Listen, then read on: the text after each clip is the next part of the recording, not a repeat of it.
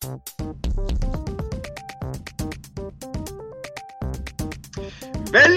tilbake til Lahlum og Lysbakken, alle nettrollenes store mareritt, en kringkasting som faktisk styrt av Sosialistisk Venstreparti. Har du fått SMS-er fra NHO denne uken, Audun? Nei, ikke det. Det er jo veldig interessant at vi har nå endelig fått avslørt hva som prinsippene som gjelder for den norske smitteverninnsatsen. Da det altså sånn at hvis du misfornøyd med et smitteverntiltak, så kan du bare sende SMS til statssekretæren, som så kommer til å jobbe alt hun kan gjennom helgen for å sørge for at reglene blir endret, og attpåtil får du lov til å skrive reglene selv. Ikke det utrolig praktisk? Dette tror jeg mange kommer til å benytte seg av til jul. Ja, det en tankevekkende sak det der. 77 fly jo ganske mye oppi det hele.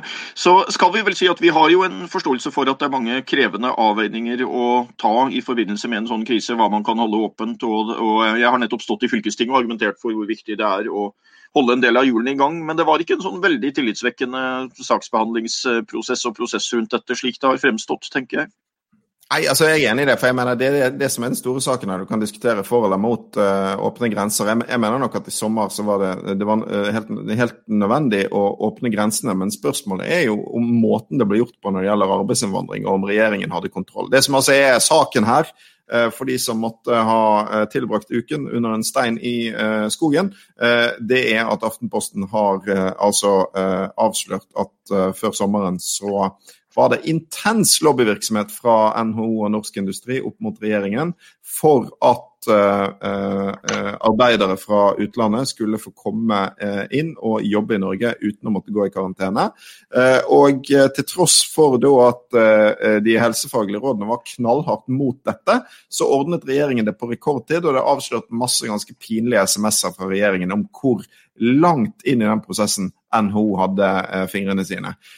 Og det får rett og slett regjeringen til å fremstå som en gjeng som var først og fremst opptatt av å lytte til NHO, og ikke til Helsedirektoratet og Folkehelseinstituttet. Og grunnen til at det grunn til å bli litt forbannet på det, sant? Altså, du kan diskutere om det var riktig det med karantene, men måten det funker på, grunnen til at det så provoserende at sånn det jo ikke for noen andre. Sant? Erna Solberg veldig streng med folk under pandemien, men da må du faktisk være streng med alle. Da kan det ikke være sånn at de mektigste folkene i næringslivet, de har en helt egen kanal hvor de kan få spesialbehandling. Sant? Det bare, de snakker om dugnad og tillit og sånn. Da bare kan du ikke. Du kan ikke gjøre det på den måten. Nei. Kanskje det litt folkeopplysning her. Vet du, Audun, når dette begrepet lobbyisme egentlig oppstod, visstnok? For det jo selvfølgelig knyttet til USA og en tidligere president, det også. Så det men det egentlig jeg vet ikke, hadde noe med lobby, å stå i lobbyen, liksom. Hva lobby var det egentlig? Det var visst nok da, det finnes litt ulike versjoner om dette, men vi i den perioden etter borgerkrigen i USA, da det var et veldig stort problem med korrupsjon i ulike sammenhenger, og det var den fremgangsrike generalen Ulysses Grant, som var en fremgangsrik general, men ikke en fremgangsrik president, og som nok også hadde en tilbøyelighet til å ta et glass eller to i godt lag, og det var, der begrepet oppstod, var han satt så mye i en hotellobby i baren der, i nærheten av Det hvite hus, og dette oppdaget jo selvfølgelig representanter for næringslivet og litt ulike grupperinger, så de begynte jo å troppe opp der og spandere noen glass på presidenten og drive og diskutere litt om hvilke saker det kanskje var naturlig å prioritere fremover og slike ting. Det skal ha vært der etter begrepet lobbyisme oppstod, altså at det var hotellobbyen der, men det verserer også litt ulike versjoner om den, men jeg synes jo den høres ganske troverdig ut fra at det også var en periode hvor man hadde ekstremt store korrupsjons- og kameraderiproblemer i USA. Ja. Det en skikkelig bra historie. Det jo ikke kanskje like behagelig å være lobbyist i dag. Du får ikke sette deg og drikke med de som du skal prøve å påvirke, men til gjengjeld så jo en del de veldig godt betalt, så de har det vel greit likevel, kan jeg tenke meg. I hvert fall den, kan si, high-end-delen av lobbyismen, de store PR-byråene, og NHO for eksempel. Ja, jeg reagerte jo også veldig sterkt på at man brukte mobiltelefoner, for det betenkelig. Ja, det bringer oss rett over til den andre store skandalen som har truffet rikspressen denne uken, og det Hans Olav, du har så mange ting å forklare nå. La meg se, altså for det første reiste kollektivt uten billett. For det andre er den siste kunden til Nokia sin mobildivisjon. Og for det tredje fortalte om alt etterpå. For de som ser på Facebook nå, så har vi oppslag fra Dagbladet. Billettklemme endte i fylkestinget. Hans Olav Lahlum kunne bli tatt for sniking. Det står ikke nok sniking i anførselstegn. Og det fordi større innsats for å betale billett på bussen tror jeg ikke det har vært gjort i Kongeriket. Hans Olav Lahlum, forklar deg. Ja, nei, jeg sitter jo som fylkestingspolitiker og i kulturutvalget, så jeg hadde vært så heldig å bli tilbudt i likhet med andre medlemmer der, tror jeg, og bli tilbudt et par billetter til en teaterpremiere. Den var på Hamar, jeg bor på Gjøvik, og så har jeg valgt av hensyn til trafikksikkerheten og miljøet, så å si, så har jeg valgt å ikke kjøre bil. Og så har jeg da jo, som vi vel så vidt har vært innom her tidligere, så har jeg da valgt å leve uten smarttelefon. Fylkeskommunen har tilbudt å kjøpe en smarttelefon til meg, men jeg tenkte at de pengene kan de jo spare seg. Jeg er litt betenkt over presset på mine og venners privatliv og sånne ting, og tenker at jeg klarer meg helt fint med min gamle Nokia, og så er det i tillegg sånn at jeg synes det høres litt skummelt ut å kunne bli slave av sin egen telefon, på sett og vis. Det er en litt deprimerende tilstand å ende opp i. Jeg ser en del folk som bare sitter og trykker på den hele tiden.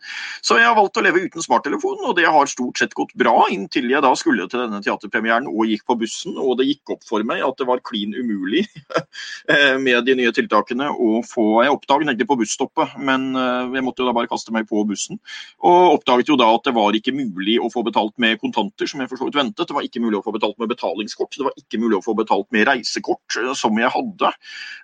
Og så gikk jeg jo da på nettet og prøvde å få kjøpt enkeltbillett der, det var ikke mulig, så da sendte jeg billett til transportselskapet og spurte, og de sa bare at det må du ordne med smarttelefon, eller at det er den appen du må bruke. Og så spurte jeg jo da om det var mulig eventuelt å få et kontonummer jeg kunne sette inn pengene på, men de hadde ikke noe konto som kunne brukes til sånt. Og det er en litt sånn, det er virkelig, jeg synes jo saken er blitt veldig oppblåst, og det er ikke noen stor sak for meg. Det er mange andre sider av koronapandemien og folks problemer med det som er mye større enn dette, men det sier jo likevel noe da, om hvordan vi liksom baserer oss på en slags gjennomsnittsinnbygger. Altså gjennomsnittsinnbyggeren har smarttelefon og kan bruke apper på den når vedkommende reiser med bussen. Og da generaliserer vi liksom fra det, at når de fleste kan det, så må alle kunne det, og da går vel det bra. Og det er litt tankevekkende. Jeg fikk faktisk en støtteinnlegg fra Venstre i fylkestinget på dette her, hvor Venstre-representanten mente at dette gikk inn i et mye større mønster, hvor vi alt for stor grad liksom innretter etter et skjema. Sånn er innbyggeren. Innbyggeren har smarttelefon og har den på seg, og da kan vi forutsette det. Mennesker gjør ulike valg i store og små situasjoner i livet, og man må klare å ha litt fleksible løsninger for det, tenker jeg. Så er vi alle enige om at smittevern er overordnet her. En liten artig greie er jo at vi i SV er jo egentlig positive til gratis kollektivtransport i mange sammenhenger, men da bør det jo kanskje innføres for de som har smarttelefon også.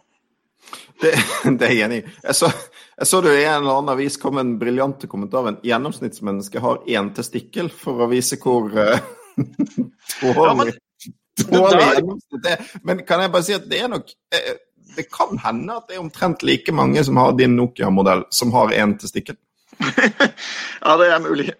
Men det var faktisk det var en annen psykiater i Forsvaret som gjorde oppmerksom på det eksempelet der, at hvis du ser på statistikken, så har gjennomsnittsinnbyggeren i Norge en testikkel og et kvinnebryst. Så det er sånne absurde utslag du kan få hvis du begynner å regne på statistikken. Og i det øyeblikk du har, det er mulig at du har allerede, at det er flere smartphoner der ute enn det er innbyggere, men det innebærer ikke at alle innbyggere har en smartphone. Og det innebærer i hvert fall ikke at alle har en når de går på bussen for å ta en viktig reise de må ta. For meg så er det jo greit, altså jeg vet jo hvordan dette er. Hadde jeg blitt tatt for sniking på denne turen, så hadde det vært en ting å gjøre. Det hadde vært å smile og forklare situasjonen, og så tilby seg å betale gebyret, og tilby litt driks i tillegg til kontrolløren. Det er liksom metoden som er helt klart for meg. Men det er klart at for en del eldre mennesker som da sliter med å bruke apper og smarttelefoner av helsemessige eller aldersmessige årsaker, så er det en ekstremt ubehagelig situasjon å befinne seg på bussen og ikke få kjøpt billett. Og for en del mennesker som er økonomisk presset nå, så er det klart at en sånn situasjon hvor du havner i en krangel med en kontrollør på bussen fordi du ikke har klart å få kjøpt billett, og da blir pålagt å betale et gebyr, det kan være julegavene til barna og familiemedlemmene som ryker der, og det er klart jeg forstår at det i en sånn tid er veldig krevende for folk. Nå det sikkert en del folk I Oslo og Bergen som sitter og sier dette da ikke noe problem, men det altså slik at det billettsystemet man har I Oslo, hvor du bare kan bruke ulike typer kort og stemple på stasjonen og sånt, sånn fungerer det ikke rundt I Distrikts-Norge. Vi har da for eksempel ikke noen type automat hverken på busstoppet eller på bussen der jeg bor.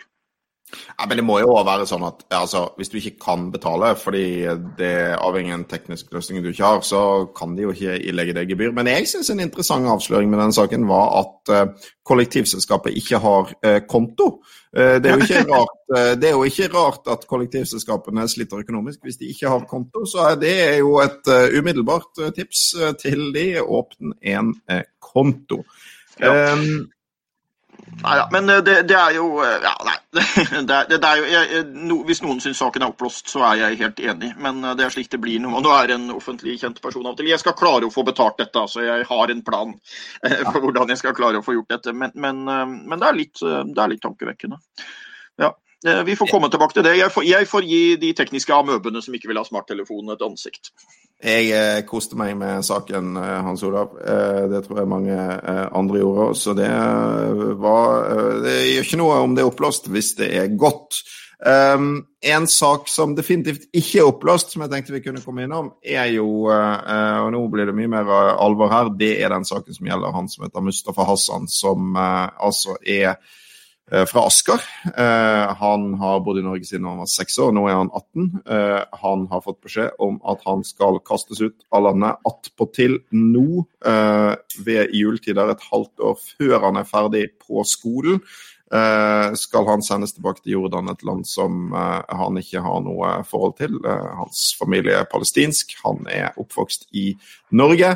Og det her har jo altså skapt et voldsomt rabalder. Jeg var ute på forrige fredag på Nesbru videregående der Mustafa går, invitert dit av elevrådet. Utrolig enestående, inspirerende å se det der vanvittige engasjementet blant de ungdommene og det måten Asker-samfunnet nå stiller opp for Mustafa. På veggen der så var det altså tusenvis av underskrifter. Cirka 100 000 underskrifter som kom inn I den saken her, og jeg får masse sånne henvendelser for folk som sier sånn, pleier aldri være enig med deg når det gjelder innvandringspolitikk, og jeg for en restriktiv innvandringspolitikk, men dette liksom. Jeg tror det veldig sånn her nå, sånn Norge kan bedre stemning. Dette liksom hinsides sunn fornuft. Jeg skulle jo tro at vi var ferdig med sånt liksom, men dette den saken som jeg går rundt og irriterer meg over denne uken. Det liksom så smålig at hensynet til mennesker skal settes til side på en så enkel måte, og det av hensyn til det store symbolet, innvandringsregulerende hensyn. Så det her holder nå jeg på med en del om dagen da. Prøve å få stanset denne typen meningsløse utsendelser av unge mennesker som har vokst opp I Norge. Ja, jeg helt enig. Vi har hatt en lignende sak her I området med Farida-saken, men den her var jo enda mer ekstrem på sett og vis. Jeg tenker vel som deg, det fint at du har fått de reaksjonene du har, for jeg tenker at uansett hva vi mener om asyl- og innvandringspolitikken, og vi får ha respekt for at det ulikt syn på det, det noen krevende dilemmaer der også, men uavhengig av hva man mener om det, og uavhengig av de krevende dilemmaene, dette her burde virkelig ikke være noe dilemma. Det helt åpenbart at denne unge mannen har sin sterkeste tilknytning til Norge, og at det helt urimelig å sende ham. Jeg synes også litt sånn snakk om å sende tilbake. Nå har jeg ikke helt sjekket detaljene her, men har han på noe tidspunkt vært I Jordan egentlig? Han har vel knapt noen tilknytning dit, så det klart at det blir jo også helt meningsløst å snakke om å sende tilbake til I et sånt tilfelle. Nei. Det arvesynden her, vet du, som har kommet inn. Fordi, og dette var jo et prinsipp som jeg egentlig trodde vi hadde greid å kvitte oss med, fordi at som en del vil huske, så var det veldig mye politisk strid I Norge for 10 år tilbake om barn om lengeværende barn. Og så ble regelen endret sånn at den skulle ta mer hensyn til barns tilknytning til Norge og det som var barnets beste, og at det skulle kunne veie tyngre da, en såkalt innvandringsregulerende hensyn. Men så dukker jo den her saken opp, og det et slags arvesynsprinsipp da, fordi utlendingsmyndighetene mener at hans mor, som ikke bor I Norge lenger, har løyet, så skal heller ikke han få opphold. Og det på en måte Det også en ganske sånn grunnleggende greie, da. Straff noen folk for det de har gjort selv, ikke for det du mener at noen andre har gjort. Ja, og det en litt sånn tankevekkende i den debatten. Jeg skrev jo litt om dette på Facebook-siden min, og det klart at de få som liksom støtter dette og mener at det riktig å sende ham ut, argumenterer jo da med det at så lenge det foreldrenes ansvar, så det greit. Og det synes jo ikke jeg i det hele tatt. At det helt greit å straffe barn forutsatt at det var foreldrene deres som gjorde et eller annet galt, og det rette baker for smed, kalte man det vel på et sånn gammelt ordtak, og det veldig, veldig skummelt prinsipp at barn skal bli skadelidende fordi noe foreldrene har gjort som de ikke hadde mulighet til å påvirke i det hele tatt. Og når det som her også snakk om lite barn som han den gang var. Så det dessverre helt hjerterått, og det veldig trist at Norge opptrer på den måten. Så skal jeg gi ros til Høyre-ordføreren fra Asker som jeg oppfatter at har engasjert seg sterkt i saken, og så får vi håpe at denne saken blir en sånn øyeåpner, og at vi får en bedring på dette her, for sånn som dette synes jeg ikke vi kan ha det i Norge, rett og slett uansett uenighet om asyl- og innvandringspolitikk. Vi må innom en siste sak også, Hans Olav, fordi det har altså denne uken vært en del debatt rundt en nyhet fra vårt søsterland i sør, fra Danmark. Det kanskje ikke alle som vet at også Danmark en oljenasjon, men nå har altså nyheten kommet om at Danmark skal slutte å lete etter ny olje, og det jo en nyhet som har gjort inntrykk på en del folk i Norge. Jeg var i en debatt med direktøren i Norsk Olje og Gass, Anniken Hauglie, i Dagsnytt 18 denne uken. Veldig overraskende nok som mente Norsk Olje og Gass at det ville være helt feil å ikke lete etter mer norsk olje og gass, men vi fikk nå i hvert fall en ganske artig diskusjon om hvorfor de nå skal slutte å lete etter mer dansk olje og gass, og det jeg synes litt sånn spennende med den diskusjonen da, det jo at den viser at, for en viktig grunn til at danskene gjør dette, det ikke at det tomt for fossile ressurser, men at det likevel liten interesse fra selskapene for å lete mer, og det bare viser noe som vi bør bite oss merke i Norge, tror jeg. Den økonomiske risikoen knyttet til fossil energi, den øker og øker, og selv om olje selvfølgelig mye viktigere del av den norske økonomien enn den danske, vi ikke i samme situasjon, så vi jo i den samme situasjonen i den forstand at denne oljen og gassen som vi eventuelt skal lete etter å ta opp, den skal jo selges på et verdensmarked hvor en i fremtiden kommer til å bli mindre og mindre interessert i fossil energi. Det kan bli et stort økonomisk problem for Norge, hvis ikke vi skaffer oss flere bein å stå på litt ordentlig fort. Ja, det jo det å si at oljeinstallasjoner, altså plattformer og lignende, jo svært store kostnader knyttet til å bygge dem, og det innebærer jo at man trenger ikke bare en god lønnsomhet i 2 år fremover, man trenger en god lønnsomhet i en del 10 år fremover, og jeg tror vi blitt ferdig med å komme innenfor den horisonten, slik jeg oppfatter det, altså at oljeselskapene også blitt mer skeptiske, fordi de ser at selv om man kan få en god lønnsomhet i en periode, så det veldig store investeringer knyttet til det, så det jo en solnedgangsnæring sånn, og så kan man diskutere hvor lang den solnedgangen kommer til å bli, men det i hvert fall helt tydelig at man må se bortenfor den. En sånn liten historie her jo, jeg vet ikke om du har hørt om det, men det var jo en av de tidlige ingeniørene her som utredet dette og lette etter om det fantes drivverdige forekomster på norsk sokkel, som vel spissformulerte seg til at den oljen som blir funnet på norsk sokkel skal jeg personlig drikke opp, og det høres vel tross alt ut som en krevende oppgave. Ja, men du Hans Olav, var det ikke også en ganske artig historie om forhandlinger mellom Norge og Danmark når en skulle bestemme hvem oljen skulle tilhøre, og hvordan en skulle trekke opp grensene ute på sokkelen, kjenner du til det?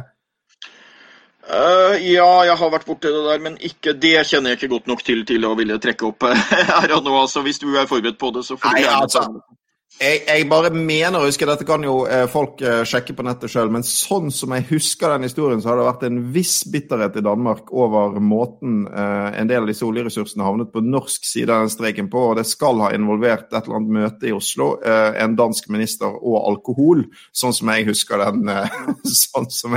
den historien. Så det nok en del Danmark som mener at det danske oljeeventyret burde vært langt mer omfattende enn det ble. Ja, men da kan vi jo til gjengjeld tilføye at i klassen for de legendariske glipper av redaksjonskomiteen, så jo den der historien om 1814 og denne overdragelsen da da Norge gikk fra Danmark til Sverige, så var det jo svenskene eller noe sånt som rota i redaksjonskomiteen, for de glemte da å sette på den der delsetningen med inkludert Island, Færøyene og Grønland, eller hva det var, noe som jo også fikk ganske stor betydning videre. Så det klassen for redaksjonskomitéglipper på den tiden, så kan vi for øvrig også ta med skal vi se, det var forresten fryktelig morsom sånn spørrekonkurranse jeg hørte her forleden, hvor spørsmålet var hva Sverige vant i den andre Napoleonskrigen. Riktig svar jo da Norge. Men de visste det da ikke, så de prøvde da å gjette på bronsemedalje. Og det jo et fryktelig morsomt svar. Altså, tredjeplass i krig vel ikke den helt store greia, tror jeg. Men redaksjonskomitéglipp, så var det var jo en av de amerikanske delstatene på slutten av 1700-tallet som en kort periode hadde stemmerett for kvinner. Og grunnen til det var da at når man skrev denne delstatsgrunnloven, så hadde man bare satt, man skulle skrive alle menn har lik stemmerett, men så glemte man ordet menn, så det bare stående alle har lik stemmerett. Og dermed var det jo en kranglevoren dame som gikk til retten med grunnloven og krevde å få stemme og vant, så det ikke en måte på hva slags rot man får med redaksjonskomiteen. Vi får huske på det når det nærmer seg landsmøtetid og årsmøtetider her, så får vi huske på betydningen av at redaksjonskomiteene følger med. Vi får gjøre det nå. Hans Olav tror jeg vi skal ha en gjest. Denne uken så har vi rett og slett invitert en som vet hvor skoen trykker, som det heter, fordi noe av det mest dramatiske i denne økonomiske nedturen som har fulgt etter pandemien, jo situasjonen for alle som jobber i reiseliv og i uteliv, for eksempel i hotell og restaurant. Fryktelig mange hotell- og restaurantarbeidere blant de som arbeidsløse i Norge. Det en gruppe som har hatt lav lønn fra før. Da blir det trangt når en skal leve på dagpenger. Og vi har fått med oss en av de tøffe tillitsvalgte som reiser stemmen også i offentligheten på vegne av hotell- og restaurantarbeiderne, nemlig Merete Solberg, som representerer da Fellesforbundet sin avdeling 10, som hotell- og restaurantarbeidere i Oslo. Hjertelig velkommen, Merete. På mandag så blir det altså det som kalles fanemarkering, både i Oslo, Bergen og Trondheim. Da skal hotell- og restaurantarbeidere komme med et tydelig budskap. Jeg må jo gjøre det da på koronavis, så det blir ikke store ansamlinger av folk, men det blir store ansamlinger av fagforeningsfaner. Hva det som gjør at hotell- og restaurantarbeiderne nå må ty til gatene for å bli hørt?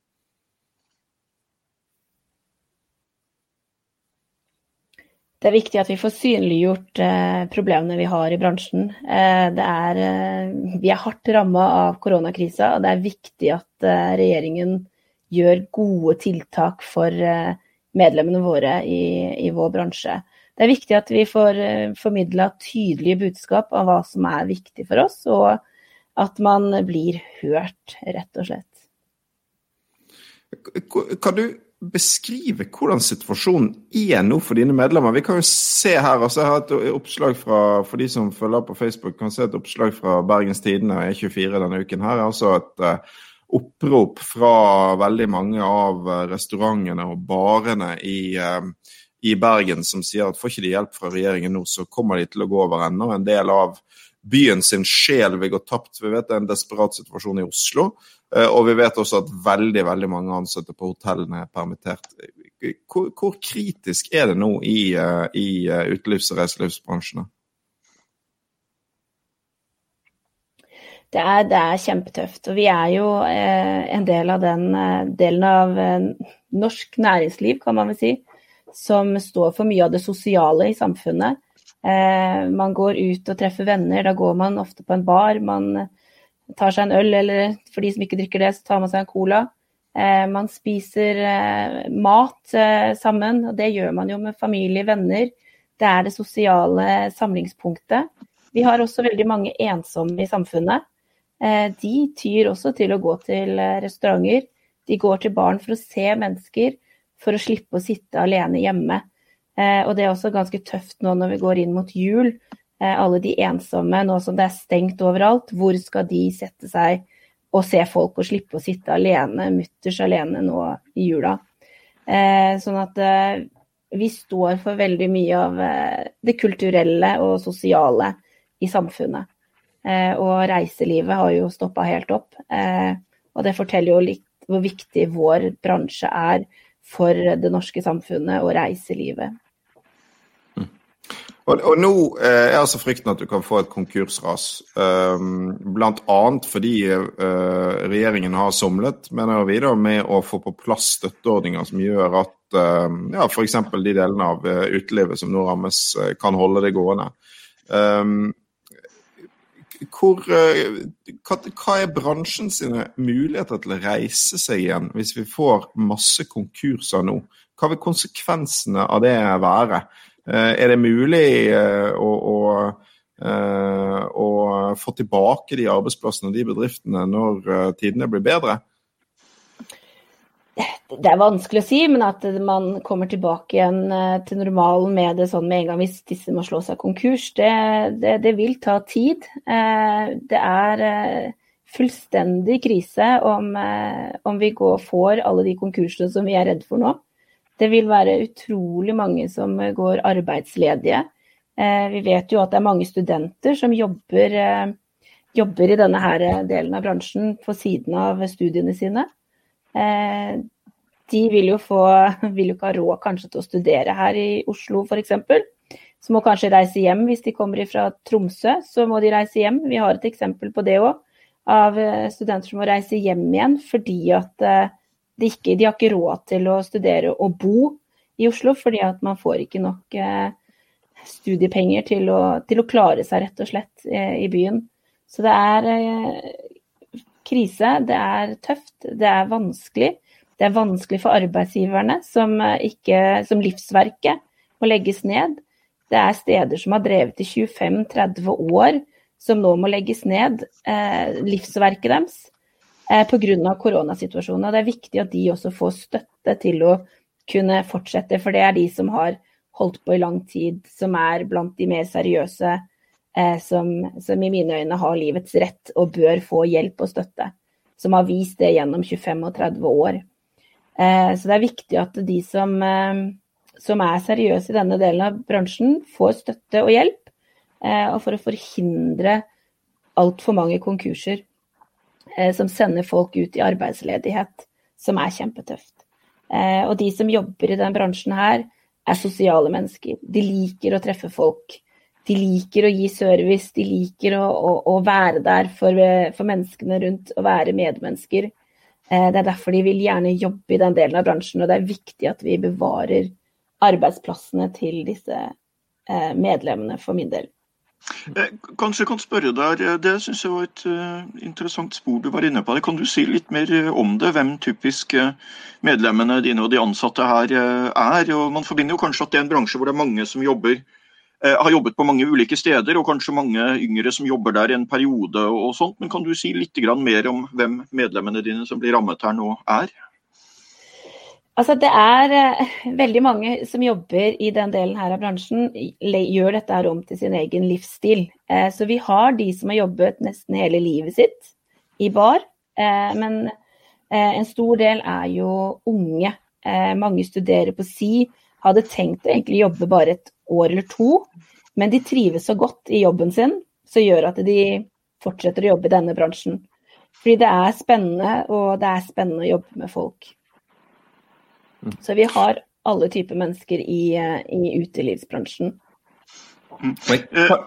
Ja, ok. Nei, kjør på, Hans Ole. Nei, jeg bare lurte på om du kan si litt mer om det på aldersprofilen, for jeg ser jo for meg at en del av de du nevnte der som type har jobbet veldig lenge i bransjen. Altså de unge klarer jo på en måte å omstille seg og har jo muligheter med studier og så videre, selv om det en veldig tøff situasjon for de. Men jeg tenker jo kanskje særlig på en del av de du nevner som på en måte har brukt kanskje 20-30 år av livet sitt på det, og som kanskje nå i 50 år eller opp mot 60 og sånt, så jo denne omstillingen veldig tøff, og at det vil være en veldig krevende situasjon for en del av de hvis stedet de jobber på går konkurs, eller hva tenker du? Det vil være, altså, ja, som du sier, de unge vil nok kanskje klare å få seg jobb et annet sted, men det ikke det de ønsker. De ønsker å jobbe i yrket sitt. Det For de eldre så blir det kjempevanskelig å få seg jobb, som har jobbet kanskje 20 år da, i utelivet og begynne å omskolere seg i voksen alder er ikke alltid like enkelt. Men det finnes jo ikke andre jobber heller. Så hvor er det man skal finne en annen jobb for de som mister jobben sin nå på grunn av koronakrisen? Det er så mange som er arbeidsledige nå.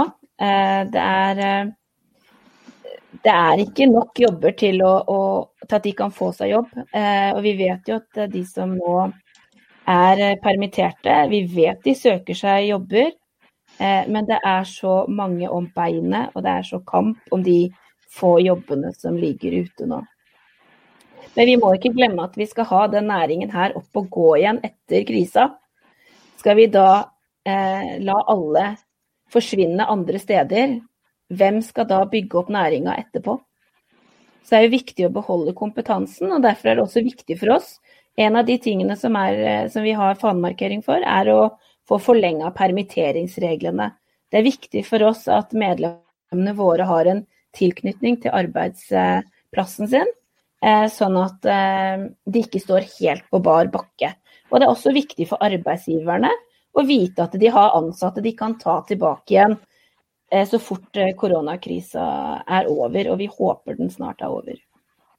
Det her er jo et veldig viktig punkt, fordi at det er jo vanlig når arbeidsløsheten stiger og blir møtt med argumenter som at ja, men bedrifter oppstår og bedrifter går til grunn, og i stedet for å holde folk permittert, så bør folk lete etter andre jobber. Men nå er vi jo i en situasjon der det for det første er det ikke mange andre jobber, som du er inne på, Merete. Men det veldig spesielle med koronakrisen er jo at det er ingenting ved denne voldsomme nedturen i reiseliv og uteliv som er naturlig. Og det er jo all grunn til å tro at folk for eksempel kommer til å gå ut for å spise, eller gå ut for å ta en øl, eller 5, eller en cola, eller 5 når krisen er over igjen. Og tragedien er jo da hvis veldig mange bedrifter som egentlig er levedyktige går over ende, fordi en ikke er villig til å handle for å berge de nå. Da må man gjøre sånne ting som å forlenge permitteringsreglene. Men jeg vil gjerne også at vi snakker litt om situasjonen for de som nå har vært permittert lenge. For altså dere i Fellesforbundet har jo mange medlemmer, og det er mange i bransjen som kanskje har vært permittert helt siden mars på hotellene for eksempel. Mange som har vært uten arbeid nå i lang tid. Dagpenger får man jo, men det er da i utgangspunktet da 80% av den inntekten man har hatt, og det er jo veldig mye positivt å si om bransjen, men en høytlønnsbransje er det jo ikke. Så har dagpenger på bakgrunn av lønn som servitør eller bartender eller resepsjonist, da blir det jo fort trangt. Hvordan opplever du at den situasjonen nå er for de som nå i lang tid ikke har kunnet gå på jobb? Det de forteller oss er at de synes det er tøft å gå hjemme så lenge som de har gjort. For det første, her er mennesker som liker å jobbe, de liker å se folk, de liker å være på jobb og gjøre jobben sin. Den økonomiske delen er veldig tøff for mange. Som du sier, vi er i lavtlønnsbransjen, og man kan føle litt på at vi blir taperne nok en gang. Vi taper i hvert lønnsoppgjør, vi henger etter i lønn, og nå når koronakrisen slår til, så skal vi jaggu tape da også. Og det er ikke så mange hos oss som har oppsparte midler, og de har knapt råd til mat på bordet noen. Noen sliter med å forsørge familiene sine. Noen sliter med å betale huslån. For de som har hatt råd til å få et huslån. Det er ikke mange i vår bransje som egentlig har råd til å kjøpe seg en egen leilighet. Spesielt i Oslo, for det er så dyrt. Så veldig mange leier leilighet, og det å måtte telle på kronene hva du har råd til, hva du skal prioritere fra måned til måned, er tøft. Nå går vi også inn i juletiden, Og det å skulle si til barnet sitt at vet du hva, jeg har ikke råd til å kjøpe julegave. Altså den følelsen der unner jeg ingen å måtte ha nå rett før jul. Har de råd til julemiddag? Så den økonomiske biten her tøff. Så det hjelper jo på at dagpengesatsen blitt forhøyet til 80%. Og det også noe som må være gjennom den koronakrisen, sånn at medlemmene våre i hvert fall kommer seg noenlunde igjennom. Jeg hørte en historie fra noen fra Canada. Vi hadde et Zoom-møte, hvor de da sto og måtte vurdere hvem medisiner man har råd til. Så det sier jo litt hvordan den krisen ikke rammer bare Norge, men hele verden i forhold til hotell og restaurant. Det ganske tøft. Jeg sto med tårer i øya når jeg fikk høre det der. Og det mange nok historier her i Norge også som gir meg tårer i øya. Det gir meg klump i magen. Det helt vondt å vite hvor dårlig stilt det med veldig mange, og hvordan koronakrisen slår ut. Det tøft. Og ja.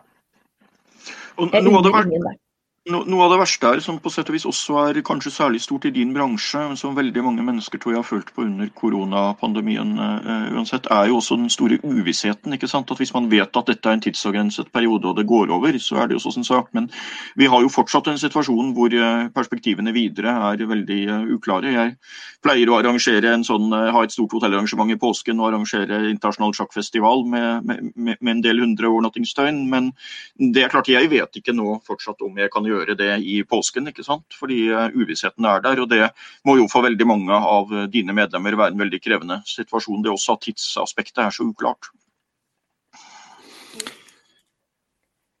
Det kjempevanskelig, men det jo der vi trenger hjelp at de ordningene forlenges, sånn at ja, det ikke en garanti til slutt på en måte, men ingen vet hvor lenge korona varer, men jeg kan bare tenke meg selv, hadde jeg vært permittert nå, så ville jeg i hvert fall skulle ønske jeg hadde en tilknytning til en arbeidsplass, vite at jeg hadde en viss form for en forutsigbarhet, framfor å stå helt på bar bakke, og når koronaen da begynner å gå over, så skal du begynne å søke jobber, og da det ikke bare jeg som skulle ha søkt jobb, det ganske mange flere med meg som da skal søke jobb. Det ikke noe garanti for at du da får en jobb igjen. Vi har også snakket med arbeidsgivere som frykter hva gjør vi når vi skal ha arbeidstakerne tilbake igjen? Det koster penger å ansette folk, og vil vi da få den kompetansen tilbake som vi har nå? Det også flere arbeidsgivere som bekymrer seg for det, på lik linje som medarbeidere bekymrer seg for om de har en jobb å gå til. Kan du, Merete, mot slutten her, altså, det du har beskrevet jo kjempeviktig, tenker jeg. Både det langsiktige, at nå må det handles for å berge bedrifter, som jo det viktige for folk som jobber der. Det viktig for de som har skapt de, som nå kan miste livsverkene sine. Det viktig for oss som bor i byene, for eksempel, hvor en viktig del av liksom, møteplassene våre, og liksom, ja, byens sjel, tenker jeg da, står i fare for å forsvinne. Det liksom den ene siden av dette, og det andre det du beskriver knyttet til situasjonen for de arbeidsløse. Så det en veldig viktig påminning om hvem det som betaler prisen for denne krisen. Det det arbeidsfolk som gjør, samtidig som det fortsatt bygges formuer på toppen i Norge. For SV sin del har vi foreslått blant annet at nå burde gis litt ekstra penger til de arbeidsløse til jul, 1000 kroner per voksen og barn. Det hadde selvfølgelig ikke løst problemet, men det ville være en måte i hvert fall å vise at fellesskapet ser den situasjonen mange i nå når det blir jul, og stiller opp. Men kan du si noe nå om hva de viktigste kravene til hotell- og restaurantarbeiderne når dere nå går i gatene på mandag? Det at permitteringsreglene vies ut, feriepenger på dagpenger. Medlemmene våre trenger ferie neste år de også, og ha penger til å ta ferie.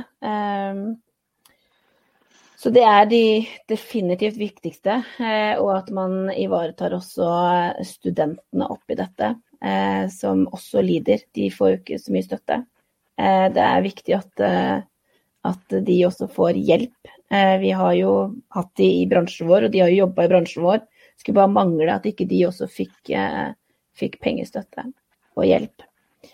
Og det viktig at man ikke skal få lov å si opp hvis man har mottatt kompensasjonsordninger i koronakrisa, så det viktig at spesielt de store konsernene ikke sier opp de ansatte, og at ikke de tar ut store utbytter, som mange av de gjør. Vi kan jo stille oss et spørsmål om de rikeste i Norge jo mange av de som jobber i hotellbransjen, da. Av de som driver store hoteller, jo blant de rikeste. Kan vi jo lure på hvordan de ble det. Så det viktig krav. Det kan vi lure på, og det har vel noe med det arbeidet som deres medlemmer har gjort, tenker jeg. Det gode krav. Jeg gleder meg til å være med på fanemarkering på mandag, Merete. Et siste spørsmål før vi går til gode ting. Når du ser hvor lang tid det tar å stille opp for utelivet i krise og få forlenget permitteringsordninger og den typen ting, hva tenker du da om den avsløringen som viser hvor lett det var for lobbyisten i NHO å få ved hjelp av noen SMS-er unntak fra karanteneregler og nærmest lov til å skrive reglene selv? Ikke det en helt utrolig forskjellsbehandling? Det forskjellsbehandling, det så urettferdig, og som jeg jevnlig hører, dette en dugnad. Men når det en dugnad, så skal alle stille opp, og ikke bare noen få som skal få noen som helst. Det skal være en jevn fordeling, og alle skal være med og bidra til den dugnaden som det snakkes om. Så det gjør jo bare vondt at det skal være enkelt for noen, og noen andre skal lide såpass mye som de gjør. Med det så sier vi tusen takk til Merete så langt, men du skal være med oss på gode ting. Hans Olav, nå har vi snakket om arbeidsløsheten og ting som ganske tøft for mange i vårt samfunn. Så da må vi kan nesten ikke slutte der, vi må slutte med gode ting. Har du en god ting denne uken? En god ting denne uken, det kunne jo være fristende å nevne at jeg har hatt for øvrig på samme dag siste fylkestingsmøte og siste kommunestyremøte for året, og selv om det veldig interessant å sitte begge steder, så var det jo nå en lettelse å være gjennom det løpet for året. Men jeg tror jeg skal nevne en annen ting. Jeg tror jeg skal nevne at jeg gir min største julegave hvert år før jul, og til noen jeg ikke kjenner, som trenger det mer enn noen av de jeg kjenner eller har som nære venner gjør. Og jeg pleier da å ha en innsamlingsaksjon som jeg synes var særlig viktig i år, en liten sånn Facebook-aksjon gjennom Kirkens Bymisjon, og gi hjelp til noen av de som trenger det mest nå. Og der må jeg si jeg meget positivt overrasket. Det har kommet inn rundt 30 000 kroner på min lille aksjon i løpet av et par dager. Det fortsatt 10 dager igjen. Og det hadde jeg virkelig ikke ventet. Så det tydelig at det også mye omtanke der ute blant folk for at det andre som i år har havnet i en veldig vanskelig situasjon. Det noe man kan håpe å ta med seg videre fra det året, en styrke av fellesskapsfølelse sånn. Og jeg håper jo kanskje til det du forteller, Merete, at betydningen av det å være fagorganisert og fagbevegelsens kamp for medlemmer også har kommet tydeligere fram gjennom dette året. Merete, har du en god ting denne uken? Du, jeg så fornøyd med at vi klarer å vise samhold og styrke i en tøff tid. Det at vi klarer å hive oss rundt og få til en fanemarkering med så mange flotte faner som jeg regner med kommer, med så mange flotte medlemmer, forbund, og ikke minst dere politikere, at dere stiller opp. Det gjør meg utrolig glad for å være med på og styrke budskapet vårt og jobbe for at de som rammes hardt i koronakrisa de som skal bli hørt nå før jul.